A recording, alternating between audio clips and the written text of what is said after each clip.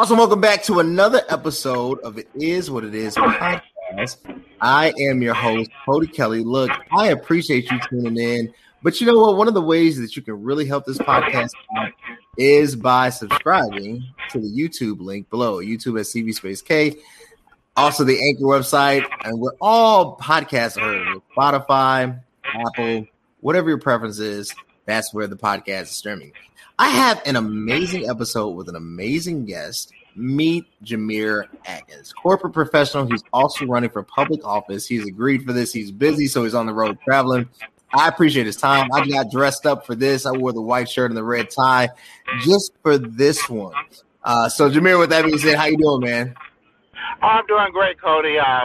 First and foremost, just thank you for extending the opportunity, and I do apologize. I'm not in my home office, but I do apologize, but I'm glad that you still extended the opportunity.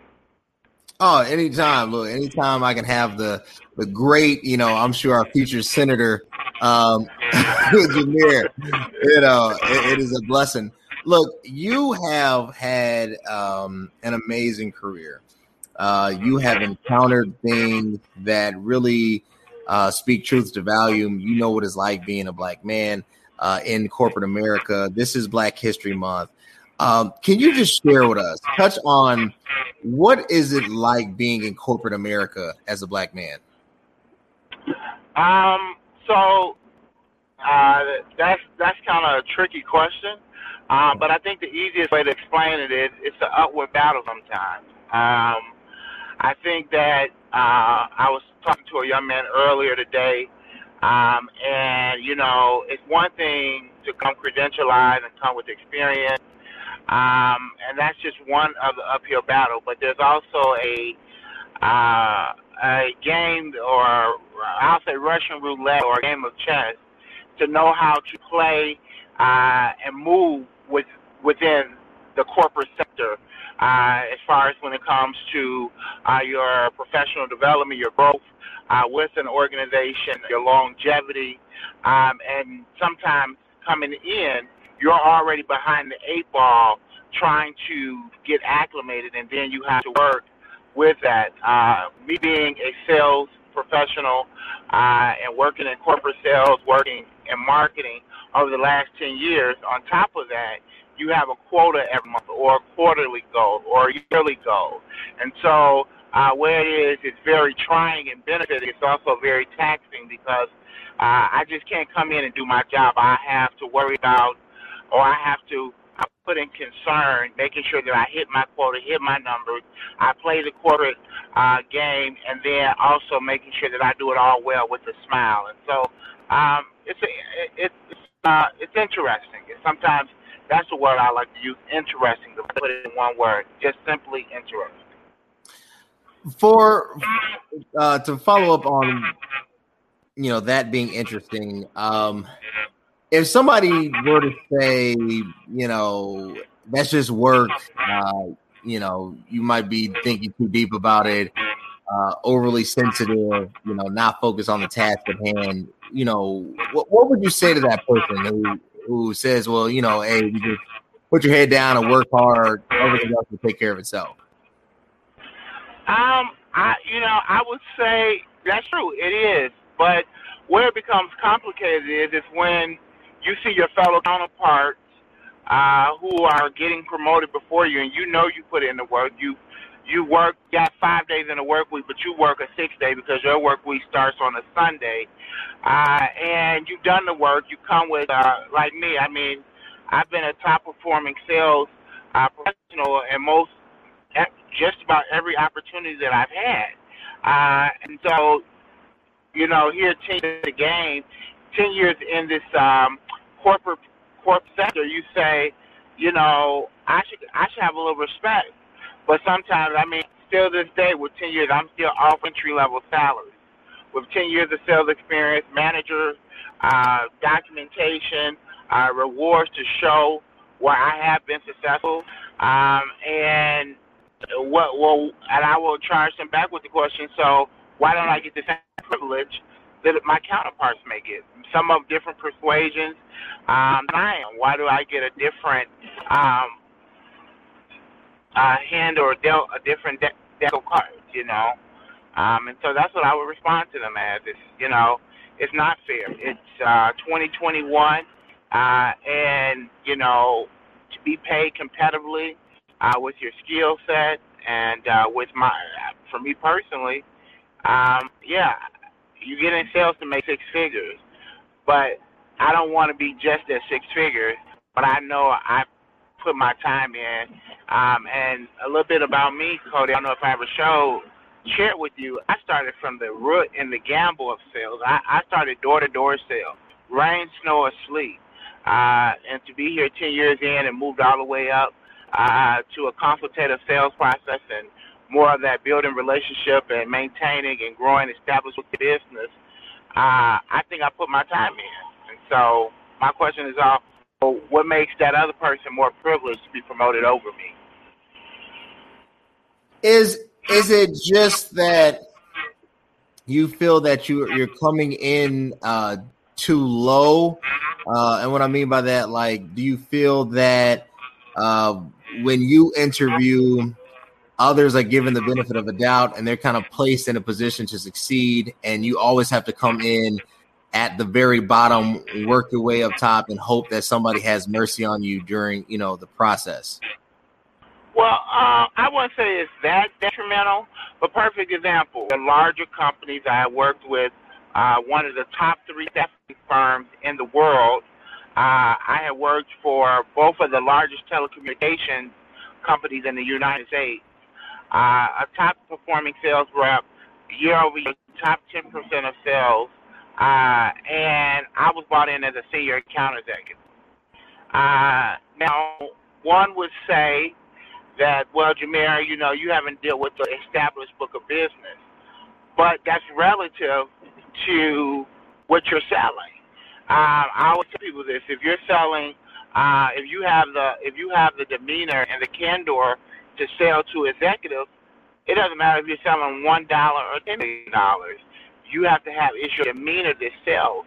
People don't buy from you because you are just a great sale. People buy from you because you build a good rapport and relationship, and that's why we're trained and taught that this is how you build. You don't go in just throwing things. You build a rapport. You build a relationship. You make a conversational. You make the sales process very conversational. And so when you don't see that, it's like, man, what did I miss? And so, yeah, I might not come in at the bottom level, but I'm coming in at the middle. And I haven't been, unfortunately, I have not been afforded to come in above a senior level. In the sales world, is usually entry-level sales account executive, a senior level, a major account executive, and then you go to your key account executive. And I'm brought in always at that middle tier. I heard a CEO say that one of the problems in hiring and why discrimination is so prevalent is that because when hiring decisions are made, they're based off of candidates who have years of experience. So when you're dealing with a discriminated group that does not or has not been afforded the opportunity to have these years of experience, they're automatically excluded, whereas they should be hired based off of potential and where we think this person can be.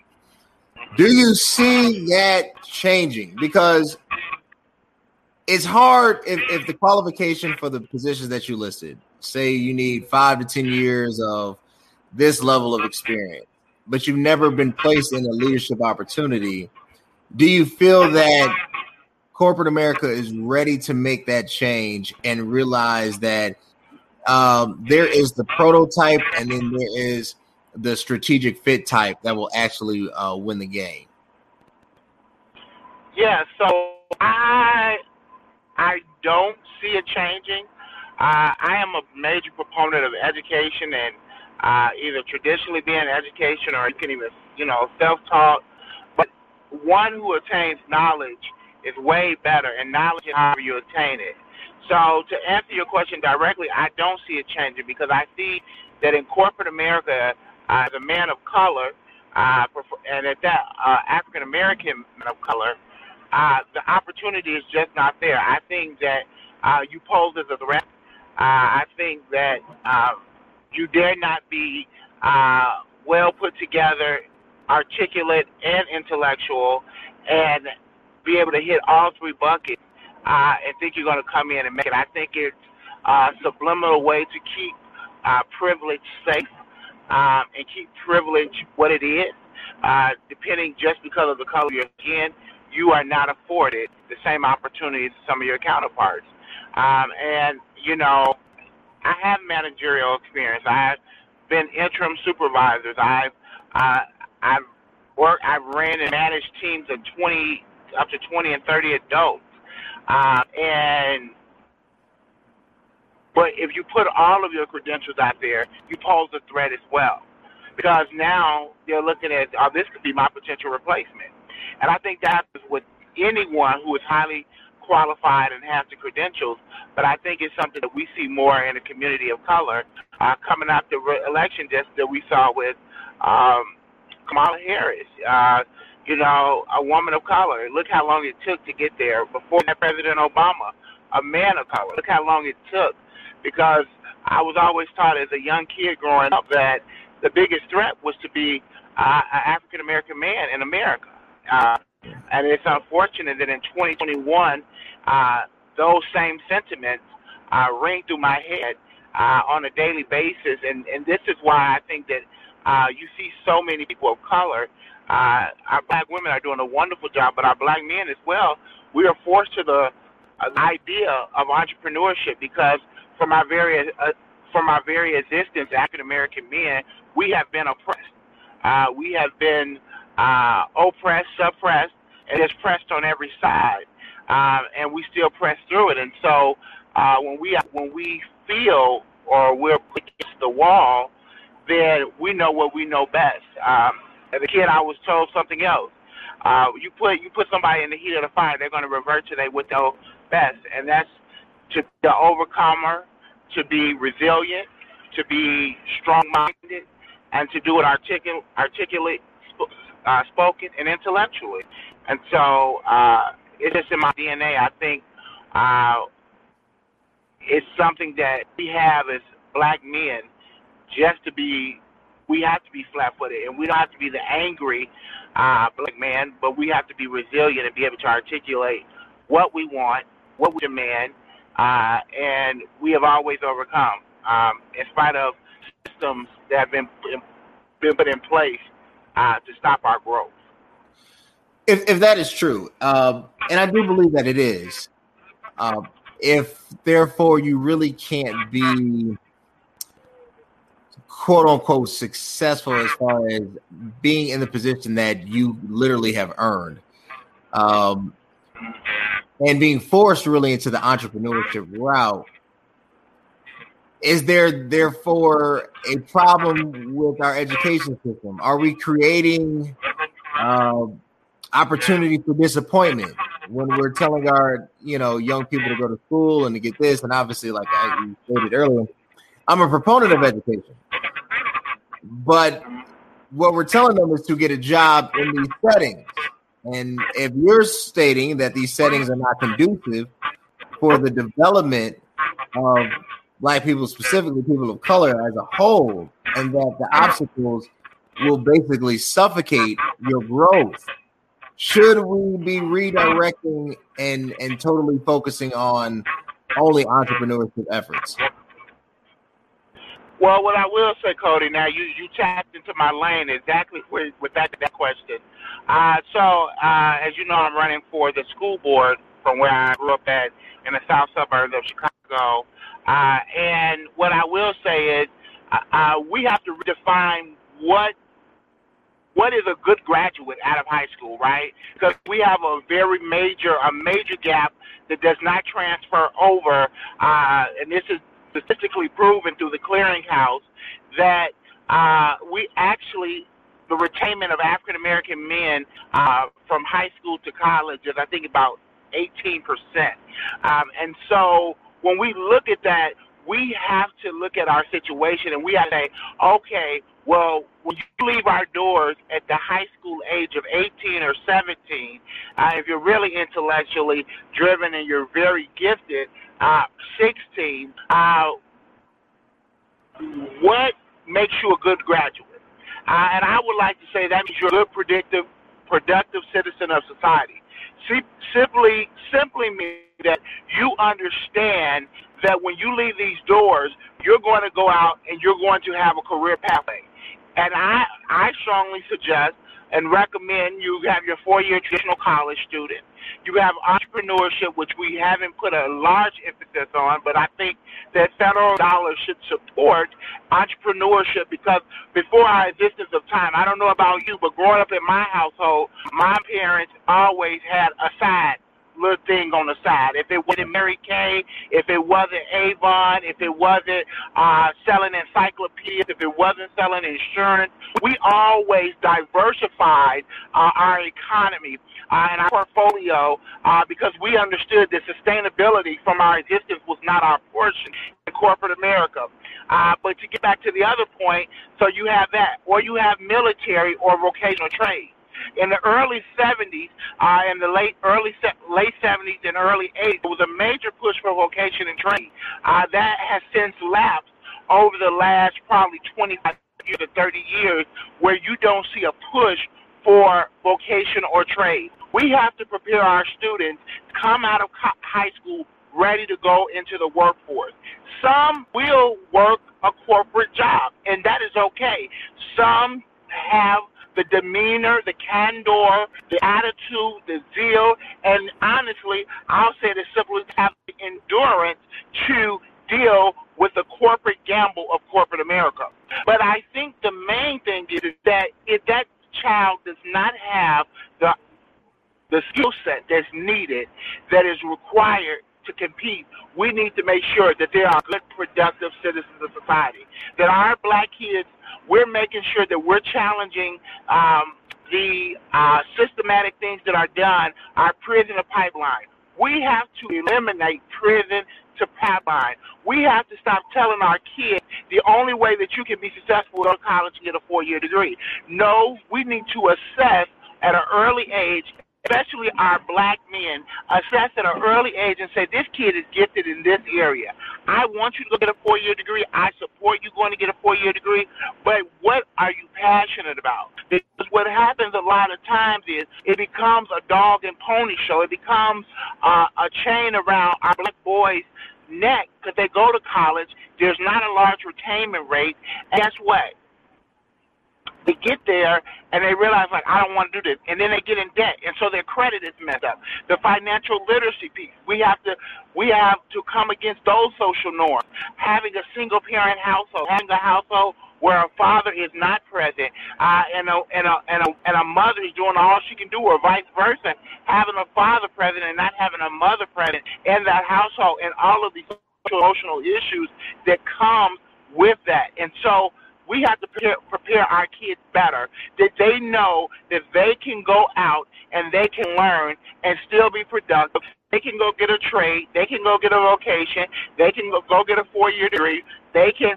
What better way if we were preparing our kids and we would say, hey, we're going to give you $5,000 to start this business plan?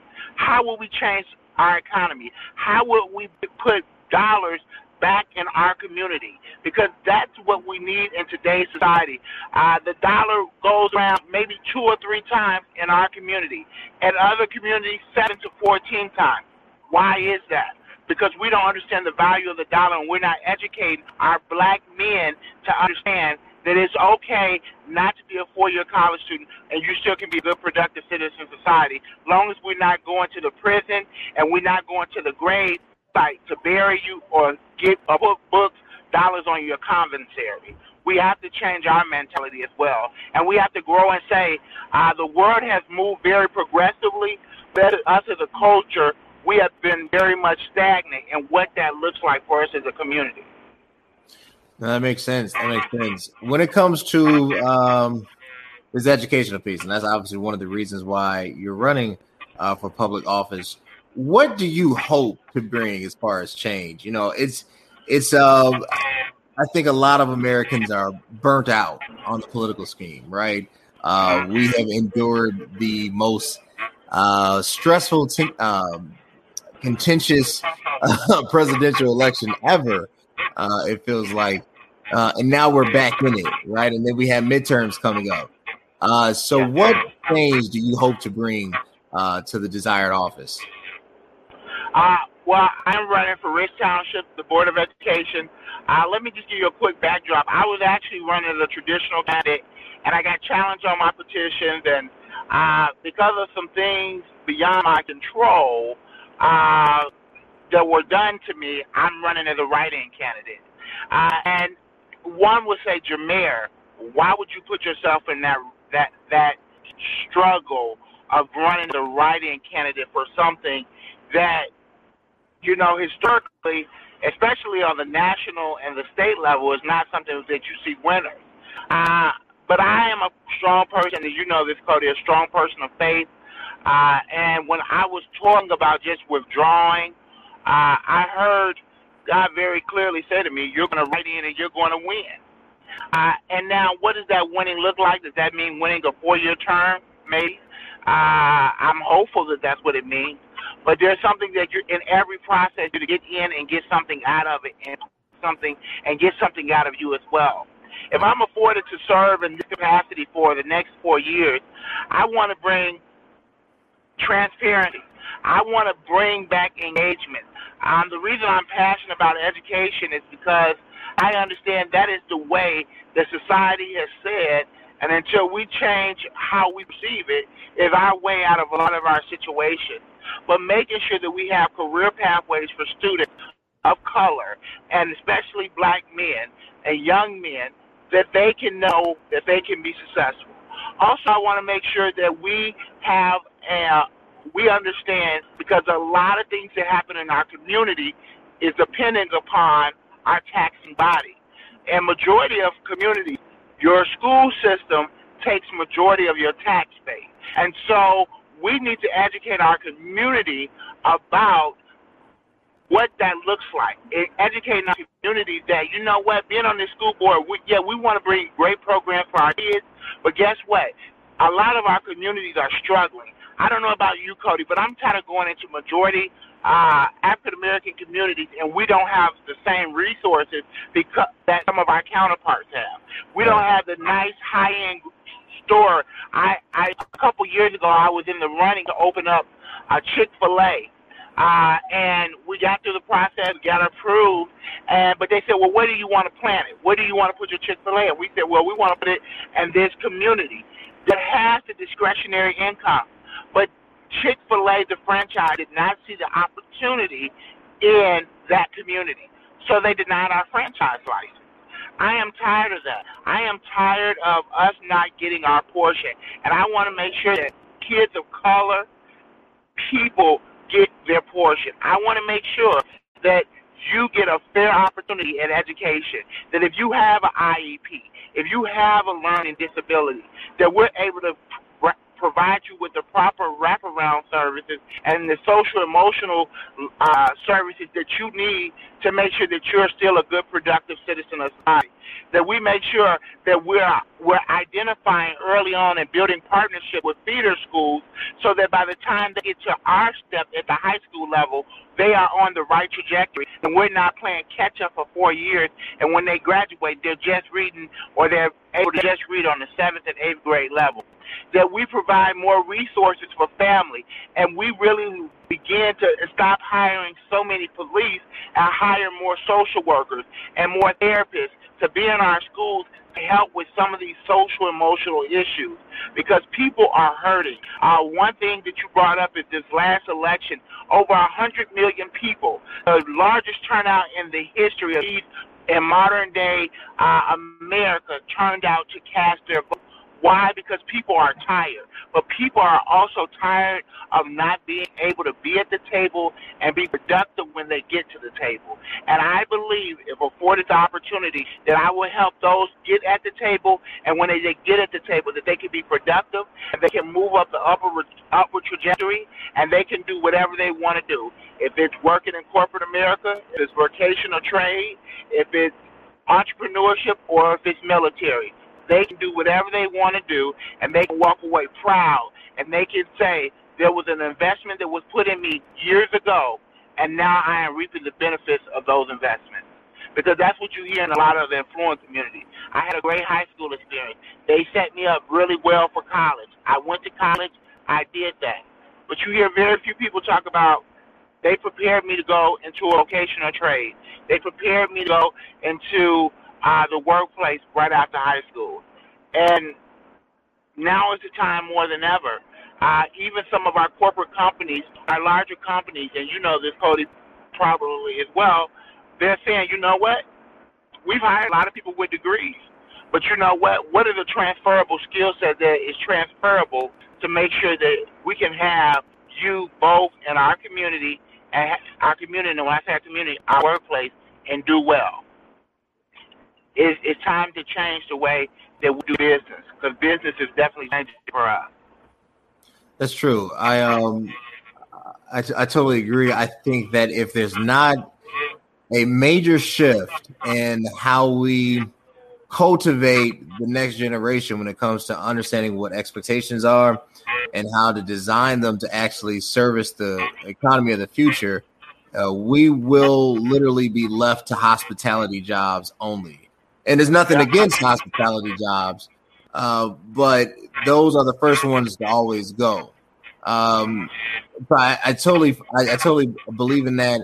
Are you in support of a $15 federal minimum wage? And if so, what do you say to the small business owner that has a very tight budget and can't afford the overhead to say that they have to pay their workers a minimum of $15 an hour? Whew. Okay, so I am in support of an increase. Is it $15?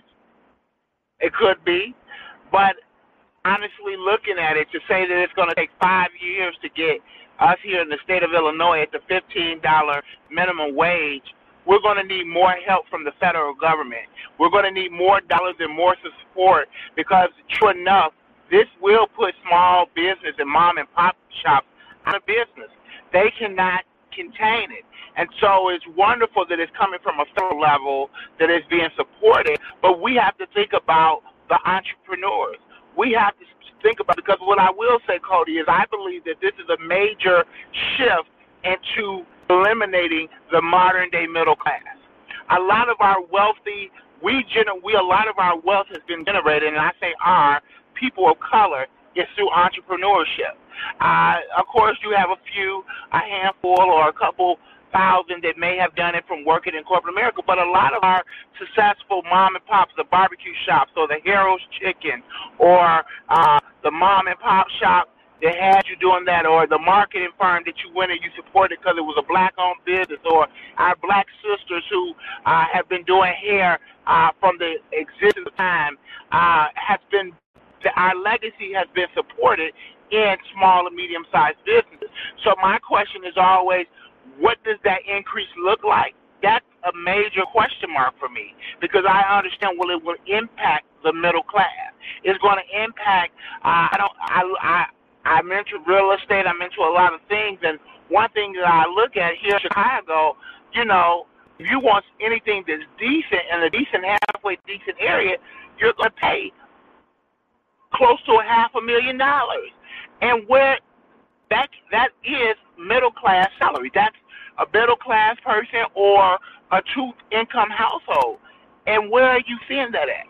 So we are slowly, with doing these pay increases, we're slowly destroying the middle class. And we have to find a way of sustainability and providing resources. Maybe it's making sure that our young people understand about multiple streams of income. Maybe it's educating our children differently and saying, hey, you can actually be an attorney or a doctor or a lawyer and still have a side job that's legal. You can actually, or you could be a maintenance man and still have it, because we have to make up for the difference. Because if you don't make up for the difference, you're taxing the middle class out the door. And when you get rid of the middle class, it's going to become the world of the have and the have-not. We watch the show on TV all the time, but it's a reality that I think is very much closer than what me and the average person looking at it, or not me, but the most average person looking in and saying they're not even realizing that this is an attack on the middle class. And unfortunately, it's scary for America because America was built on the back of middle class people. No, that's absolutely true. Sometimes when I think about it, and you're absolutely right. If you want to live anywhere safe and decent, it will cost you about $500,000 in Chicago, at least 300,000, right? Like you're not gonna get some, good neighborhood, good school district, for $50,000. So obviously $15 an hour, you're not even in the same lane, right, or same hemisphere. Do you therefore support proposals like Andrew Yang with the living wage? The government should provide all of the citizens $2,000 a month per adult. I do. I believe that it can be done. I believe that it's a feasible option. I believe that we've seen other countries do it, and it says something about these united, and I put an emphasis on United States of America, that we can live in a society where we have such a high percentage of poverty and homelessness. We have such a high percentage of people that are struggling to make ends meet, and we're supposed to be the wealthiest country in the world. It says that the world is this country and this economy, this capitalist society is not designed for everyone to win. It's not designed, and so you have to come to the term, where do I fall? Because there are people in our history, when we look at it, that just knew, I'm going to live off of this little money for 60 years. I'm not going to eat right. I'm not afforded the opportunity. I can't get the best doctors. I can't get any of these things because I don't have the money. And then they're susceptible to it. And then it's like a snowball effect. It just keeps on rolling over and over and again.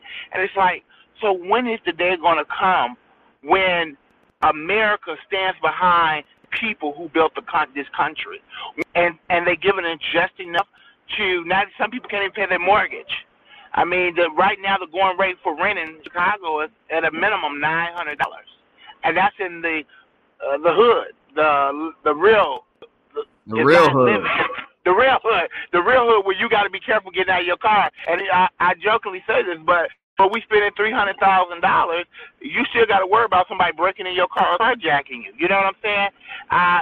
It's desolate times. America needs to step up and take care of its people. We can no longer sit back and say we're going to give all these rights empowerment, but we're still going to allow homelessness. It's enough money to go around. There's enough. I mean, I'm not a $1 trillion company.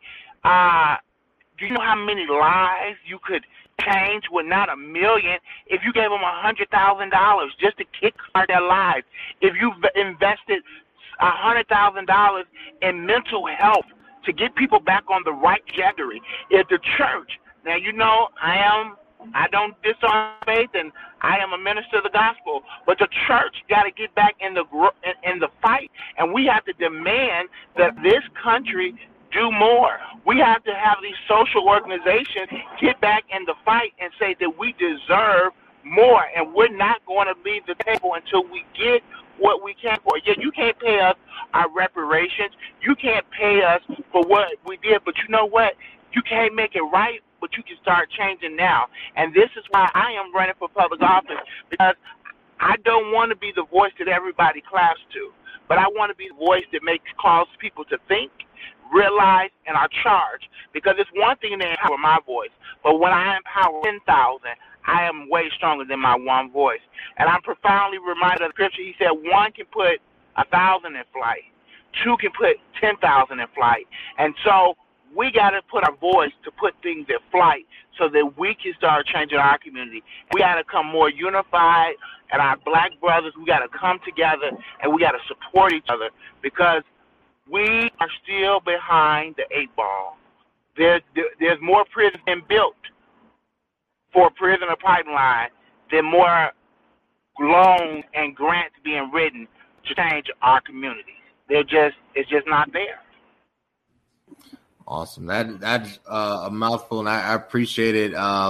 Reverend Jamair. Jamair, where can they connect with you? You're running for office. Where can they support you, donate to your campaign, and get you elected? Man, you can go to www.jamairatkins.com. That's Jamair Atkins, ATTKINS.com.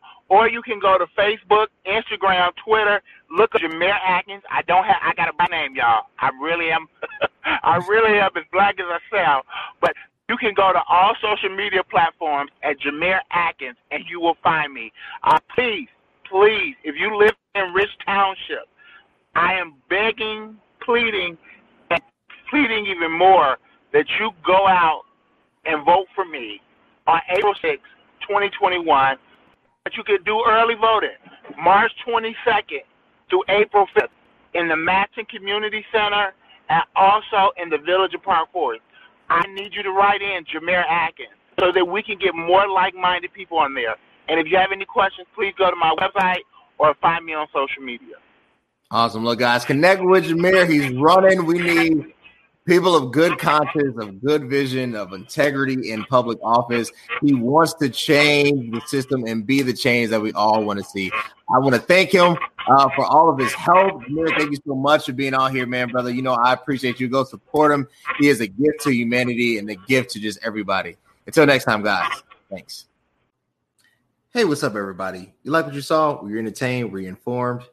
We want to keep seeing amazing content. Subscribe at the link below. YouTube, CV Space K. You connect where all podcasts are streaming. Spotify, Apple Podcasts, Anchor. Connect with me. I want to connect with you. Let's enjoy the ride.